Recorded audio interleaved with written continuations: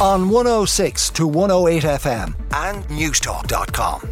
This is Newstalk.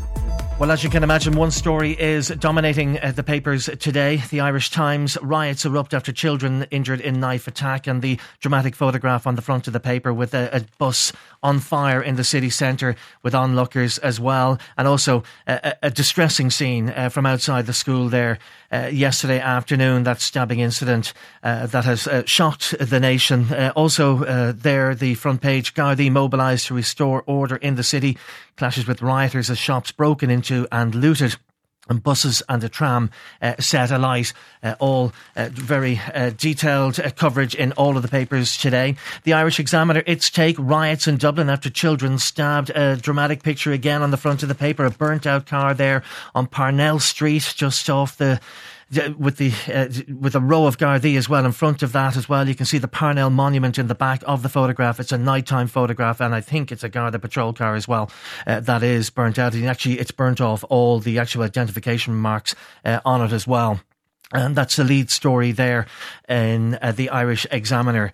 The Irish Independent: it leads, hate on the streets. Another dramatic picture of the Dublin bus on fire on O'Connell Bridge. Another car on fire as well on O'Connell Bridge. Girl fights for life after stabbing. Violent chaos in the city centre.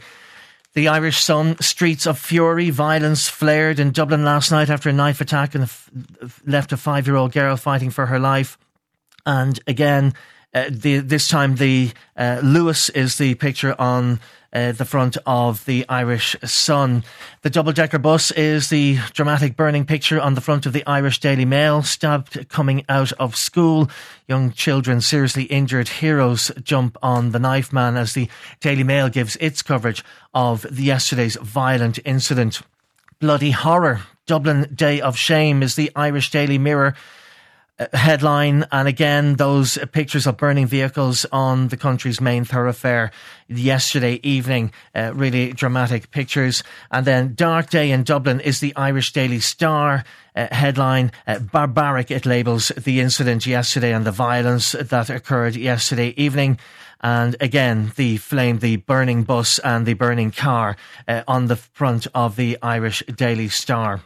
It also makes the front of the London Times. Dublin street violence after knife attack on children. Violent protests broke out in Dublin last night after a knife attack outside a primary school in the city centre left 3 children and a woman injured. So the story is making international news as well. Very little to other stories to pick out, really, because it's such a dominating story. I'll just pick out one or two. Inside the Irish Times: DNA database enormous success, says forensic chief. New forensic lab opening today will house the national DNA database.